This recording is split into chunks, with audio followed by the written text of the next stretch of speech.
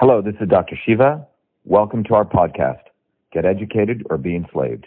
Episode 700, air date August 12th, 2020. Hello everyone, this is Dr. Shiva Ayyadurai, but today what we're going to be talking about in this series on the immune system is on ginger. It's one of the most commonly used dietary condiments in the world, and its medicinal uses dates back 5,000 years, China and Indian cultures, and the medicinal effects of ginger are attributed to compounds called gingerols. Gingerols are the things that make ginger. 33 gingerol related compounds. The four main ones are 6 gingerol, 8 gingerol, 10 gingerol, and 6 shogol. But overall, the composition of ginger is about 115 chemical compounds. A pharmaceutical drug is one little chemical compound, but when you take an herb like ginger, it's got 115. Think about all the powerful synergies there. It also has minerals and vitamins. In 100 grams of ginger, you'll find about 88 milligrams of calcium, 174 milligrams of phosphorus, very important for the brain, 9.3 milligrams of manganese, a little bit of zinc, less than 1 milligram,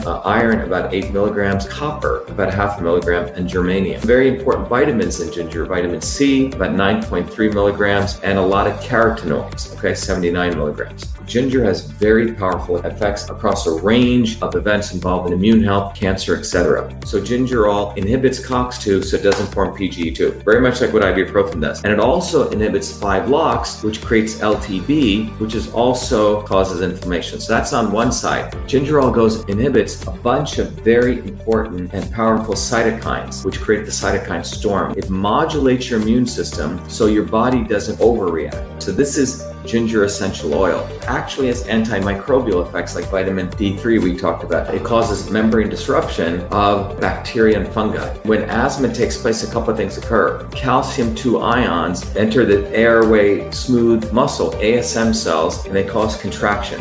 Gingerol comes in and inhibits, it prevents CO2 ion entry by inhibiting the calcium channels on the ASM cells. So gingerol inhibition of calcium channel leads to alleviation of the asthma symptoms.